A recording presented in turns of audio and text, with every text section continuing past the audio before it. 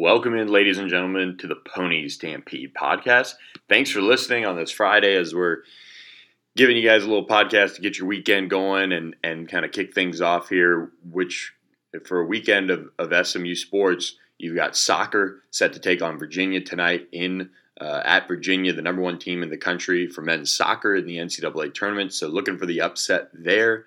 And then SMU basketball takes on Georgetown Saturday night in Moody Coliseum, looking to go to 9-0 on this season. And then SMU football on Sunday, around midday, should know their bowl destination. So it's going to be a great time to be locked on ponystampede.com. Look, let's jump right in. We're going to talk a little bit about way too early season predictions for football. I was asked about that on our board, so I'll lead off with that because it's kind of fun, and I'm not going to spend too much time on it, but when I look at this schedule, I do think it sets up for another 4-0 run in the non-conference. Look, you've got Texas State, not great. Stephen F. Austin, not great. North Texas, not great. Then you've got TCU. They're going to have Max Duggan back. Matt Baldwin, the other quarterback, will be eligible, so they'll have a quarterback competition, I'd imagine. But that's a TCU team that still loses Jalen Reagor, and they were very average this year and missed a bowl game. I like SMU to go 4-0 in the non-conference, and I don't think anyone should blink an eye when I say that. Then you've got East Carolina, which, gosh, SMU certainly got all they could handle from them last year. But I do think, and this is one of the overarching things that I look at when I go into these early season predictions for next year, is SMU's going to have Shane Buechele back for his second year. And I think that's huge in the grand scheme of things. A lot of teams are going to be replacing quarterbacks, and I think it's going to be ultimately potentially the difference for SMU when it comes down to this schedule. So you go at East Carolina, and I'm just going down the list in order of how future football schedules has it. The dates haven't been announced yet, but East Carolina, I still like SMU to go get a win. I just think that when you by then you're going to be rolling. Like I said, Shane Buechele, second year. SMU proved they can outscore them already. I like them to do it again. Who knows? Maybe the defense takes a step forward in that regard.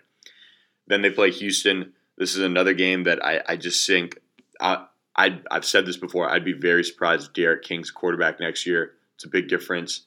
I like SMU to beat Houston. Again, they're at home this year, so give me SMU.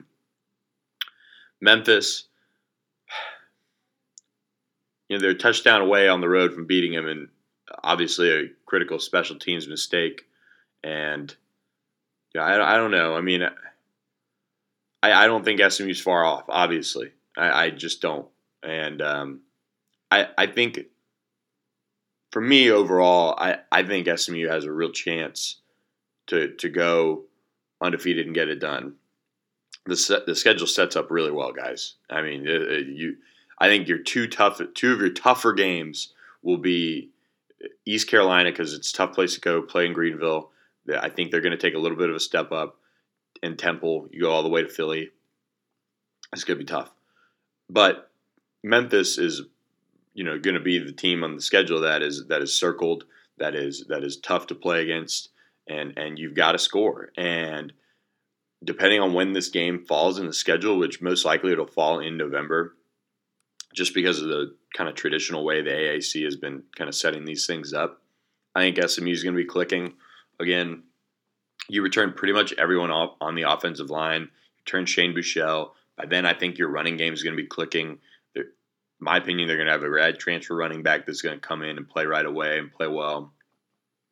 Kylan Granson, Kedrick James, Reggie Robertson, Rasheed Rice, Calvin Wiggins, whoever they land in the, I think in a transfer wide receiver. It's. I think this is the year. I mean, I said it this year, but I don't think I was far off. You lose by a touchdown on the road to Memphis, and one of the scores is a kickoff return for a touchdown, and maybe Memphis does that again and beats them. But SMU at home, I mean, I might as well side with them. Navy, again, I think it was more of a product of Senior day, things happen for Navy on that day. Obviously, 18 straight wins. I mean, how can it not?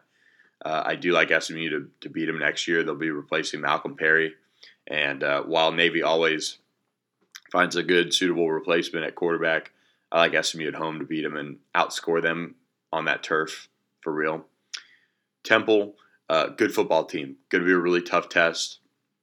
I think this is one to kind of circle and say, okay, this might be a falter. This might be, and Temple's good at it. I mean, they beat Memphis at home this year.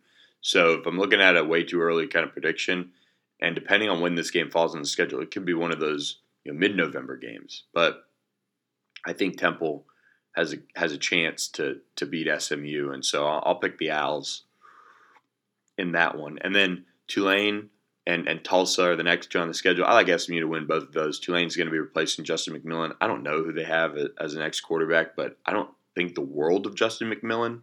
But they're going to be replacing him. That's a tall task. I'll take SMU. And then Tulsa's kind of listless right now in a way. I know they played SMU hard. I know Tulsa can be a difficult place to play. But one thing I'll give SMU credit for, they played really well on the road this year. I mean, until late in the regular season. But those games were competitive. They played well, especially in Memphis. And so I think they're going to be able to take care of business on the road. Kind of similar to just how they played on the road earlier in the year. Cincinnati, going to be a tough one. Very difficult defense. I think this is another one where kind of Shane Buechele can shine. They can take deep shots. They can go after him, stay on the offensive. And I think SMU ends up beating Cincinnati. So I'm looking at an 11-1 regular season, kind of doing what they were, avenging some losses, getting things done. But that's kind of my early read on it. It could change a little bit as the dates come out for the conference games. I do think that kind of can play a part sometimes, but that's my early kind of read on the schedule next year, and a lot of that is based on Shane Buechele coming back. Speaking of Shane Buechele, I was asked where I think Shane Buechele could go in the draft, depending if he had a strong senior year. I still think when NFL teams look at him, they're not going to give him a lot of credit. They're going to look at Texas transfer, went to SMU, did this, did that, but played really well. Not an incredible athlete, but can move around, make throws. I don't think he's got that elite arm. I know his deep ball is very good. There's a difference, but I don't. I think they're going to turn on some of that Navy tape, and then some of that just certain tape throughout the year. And it's a lot of a good number of teams will kind of drop him a good bit. I could see him being a 6th or 7th round guy though, and that's not a knock on him. That's just kind of how it goes in the NFL. Like Sonny has said, it's a weird league, and but I could see a 6th, 7th round pick for Shane Buechele. As far as a combine invite for this year, I think James Prochet deserves one. I think it'll be interesting to see what happens with Xavier Jones, because that's a guy that if you're an NFL team with the injuries he's had, you want to get him in and you want to get him evaluated and do all those things. And the combine's a good time to really do that from a medical standpoint. So I think those two. I think Pat Nelson's really one to watch. He's a freak, man. So I think Pat Nelson, James Prochet, and Xavier Jones are kind of the ones to watch, in my opinion. As far as the bowl projections, I did want to touch on that. I think a lot of the buzz for the most part right now is around the Boca Raton Bowl and the Birmingham Bowl. And we'll kind of see what happens on Sunday. The college football playoff rankings will be announced, and then they'll kind of go from there and start breaking them all down. I think I'll be able to know beforehand kind of how, not like too much beforehand, but I'll get hopefully a tip-off kind of where things are headed for SMU. But those are the two to watch right now. Let's talk a little bit about wide receivers, kind of, or, we'll touch on that later when we're talking about some of the just wide receiver recruits in general. All right. So we've seen our first kind of domino fall in the transfers for SMU, for Jamie Sackville. going into the transfer portal. And this was an expected move. I didn't expect Jamie Sackville to stick around next year. This was kind of the plan going forward: get him healthy, let him sit, and then try to get him if they needed to, if they even wanted to, get him some action late in the season and let him punt and kind of put some tape out there. And so that's what they did. And he redshirted, and now he's in the portal as a grad transfer.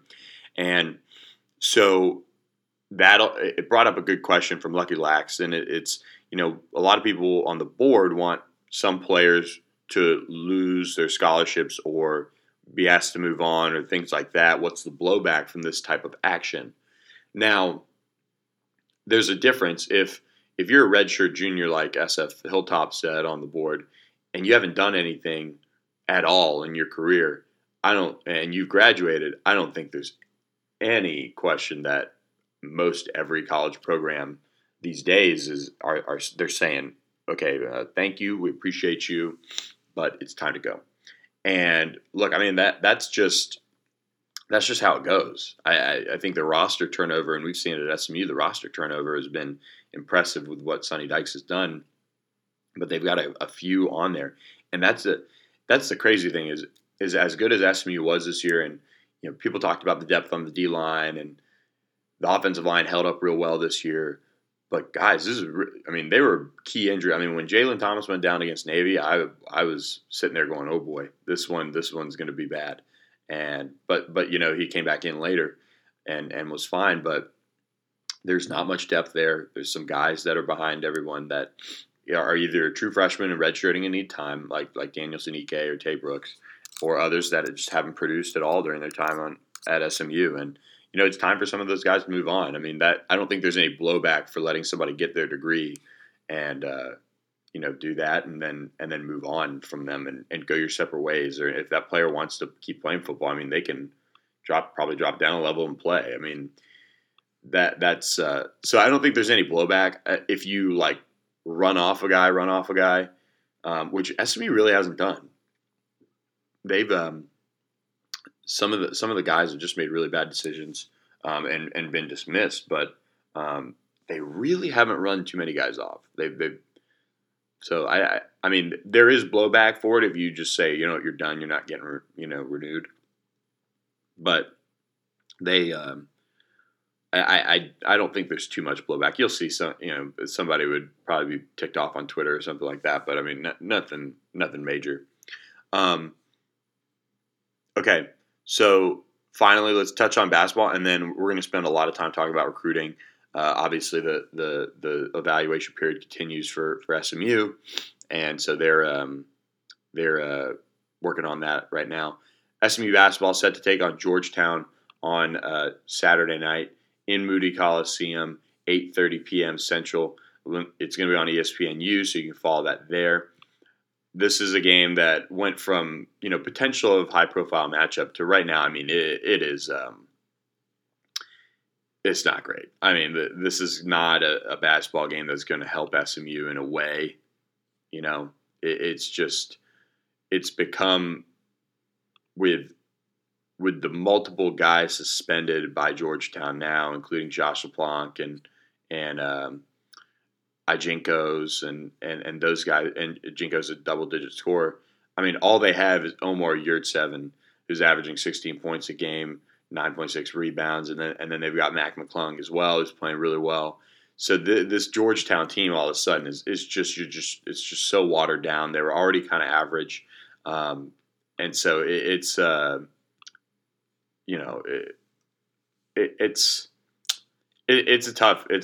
tough thing. I mean, I know they beat Oklahoma State. They circled the wagons and did all of that, but this is a team that it's just not going to be this great matchup that everybody thought it was going to be. I think, at least in terms of helping SMU's cause when it was scheduled. They brought back Patrick Ewing. He was in his first season last year, and SMU got the win up in DC, and now they're going. They're coming to Moody Coliseum. They're a little bit different. They're down a few guys, and it's just it'll be interesting to see kind of how this one plays out. Darius McNeil tweeted something kind of cryptic on Thursday night. Picture of him balling. I don't know, maybe just fun. But haven't heard anything new on his waiver as far as if he's eligible or not. Hoping to find out some more soon, but we'll see.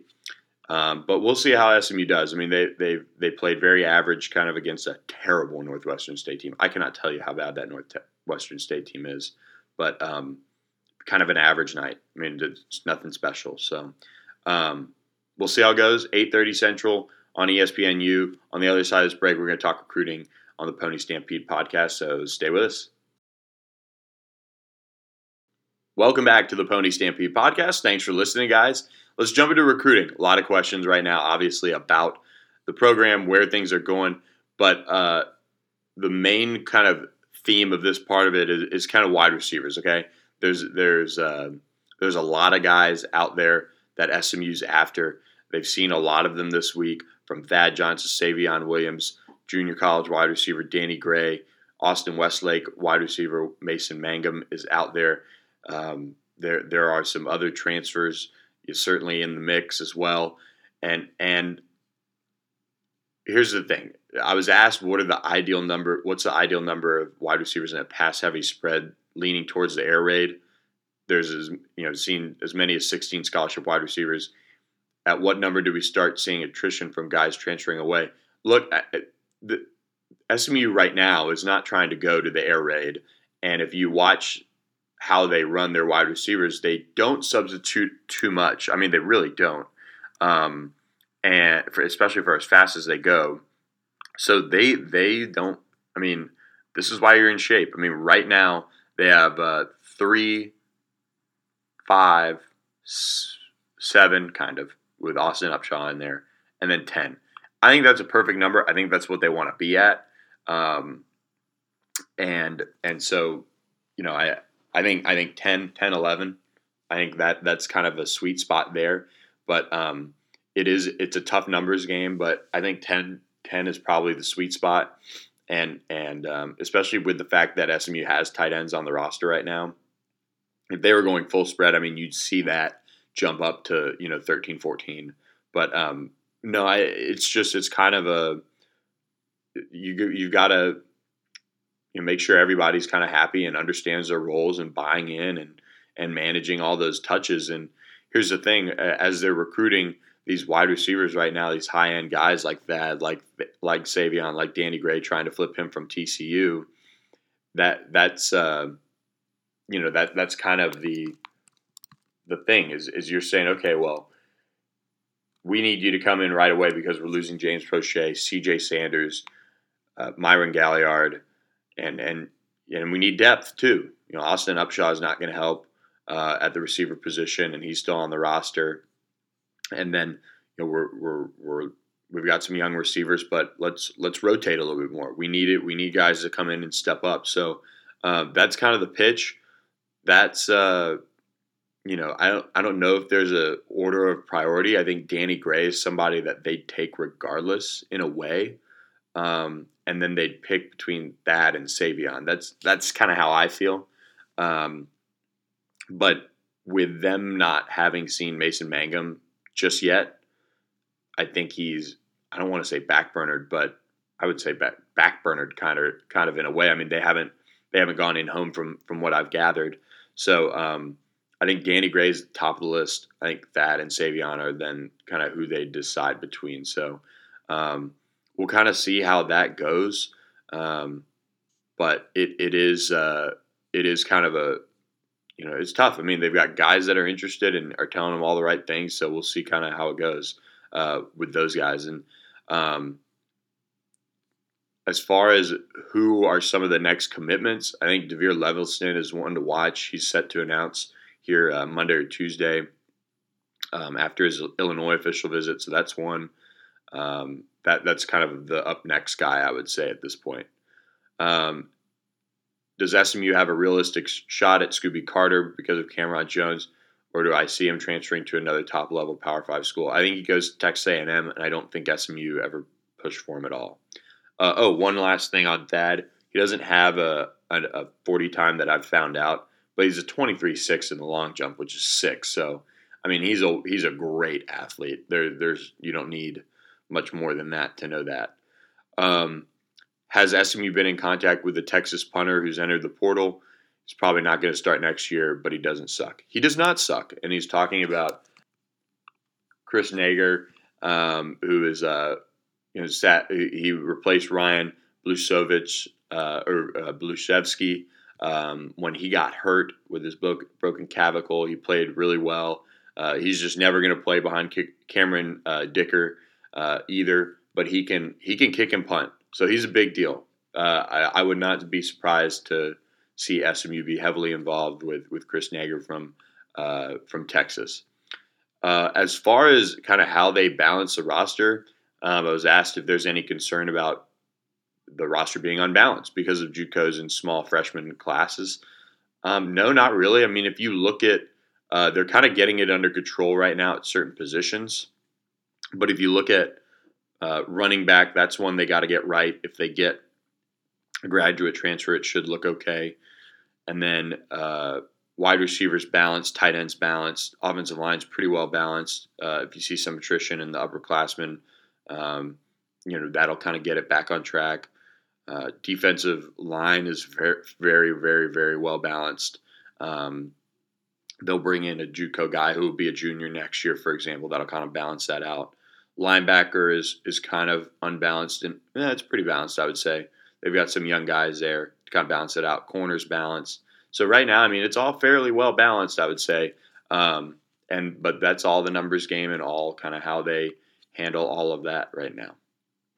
Finally, was asked about kind of how this season has impacted SMU in terms of the money flowing into the program, the future of donors. Does it bring new money and things like that? And are the more traditional big money donors feeling a little bit more generous? And I think, and I haven't had a ton of discussions on that, but like we talked about last week on the podcast, and it's kind of relevant now as Rashad Samples is going to get a pay raise and is going to get a bigger role now that he has decided to stay at SMU, which we reported on Thursday. Or was it Wednesday? Either one. That takes money. That takes people staying committed to the program. And the feeling that I got was that, yes, there are the traditional major donors are definitely, they are in. They are like, you know what, this is great. Yes, you need more money for a coach. Yes, let's do it. Let's keep that going. There's also just more fundraising going on, though, in general. I would think because you're capitalizing on this, so you feel more comfortable asking for money, whether it be a weight room, whether it be coaches' raises, whether it be this or that, or other needs for the program. Just as an athletic department, you feel better asking for that, and so you feel better getting outside of even your, I think, normal target area of donors. And so I think there are people that are more willing to spend money on football as a start, and then those people will be kind of your younger money, maybe your newfound donors kind of deal, where you've got to nurture that because I mean, and a lot of you guys listening to this podcast donate money and understand it. I mean, it is kind of it's almost like you're getting recruited when you work in a athletic department in development. You're recruiting your donors, and you've got to have a good relationship with them, and you hope that they quote unquote commit to you, and that's kind of how it goes. And so I think when you have a season like SMU just had, you're able to capitalize on it. You're able to say, hey, young, successful, 27-year-old type of an associate in Dallas at a energy company. Hey, come on. Let's go have lunch. Let's talk. And you can kind of get out of your comfort zone and start to try to, bring in some of that new money, because SMU needs it. And a lot of these, high powered money guys aren't obviously going to be around forever, unfortunately, and they've got to build that new generation, and I think they're doing a good job of it for sure. And but there's a lot of positivity around the program, so I think there is. I don't think you're going to suddenly see new people just jump in with $5 million donations or things like that. But there are people that are going to be stepping up that might be newer people, but they won't have their name on a building right away or anything like that, or things of that nature. But um, it's certainly being discussed and worked on and all those things. So with that, guys, I think that's going to do it for the pod. I hope you guys enjoyed it. There's a lot going on in recruiting, so I know it's really fluid and it is kind of hard to follow.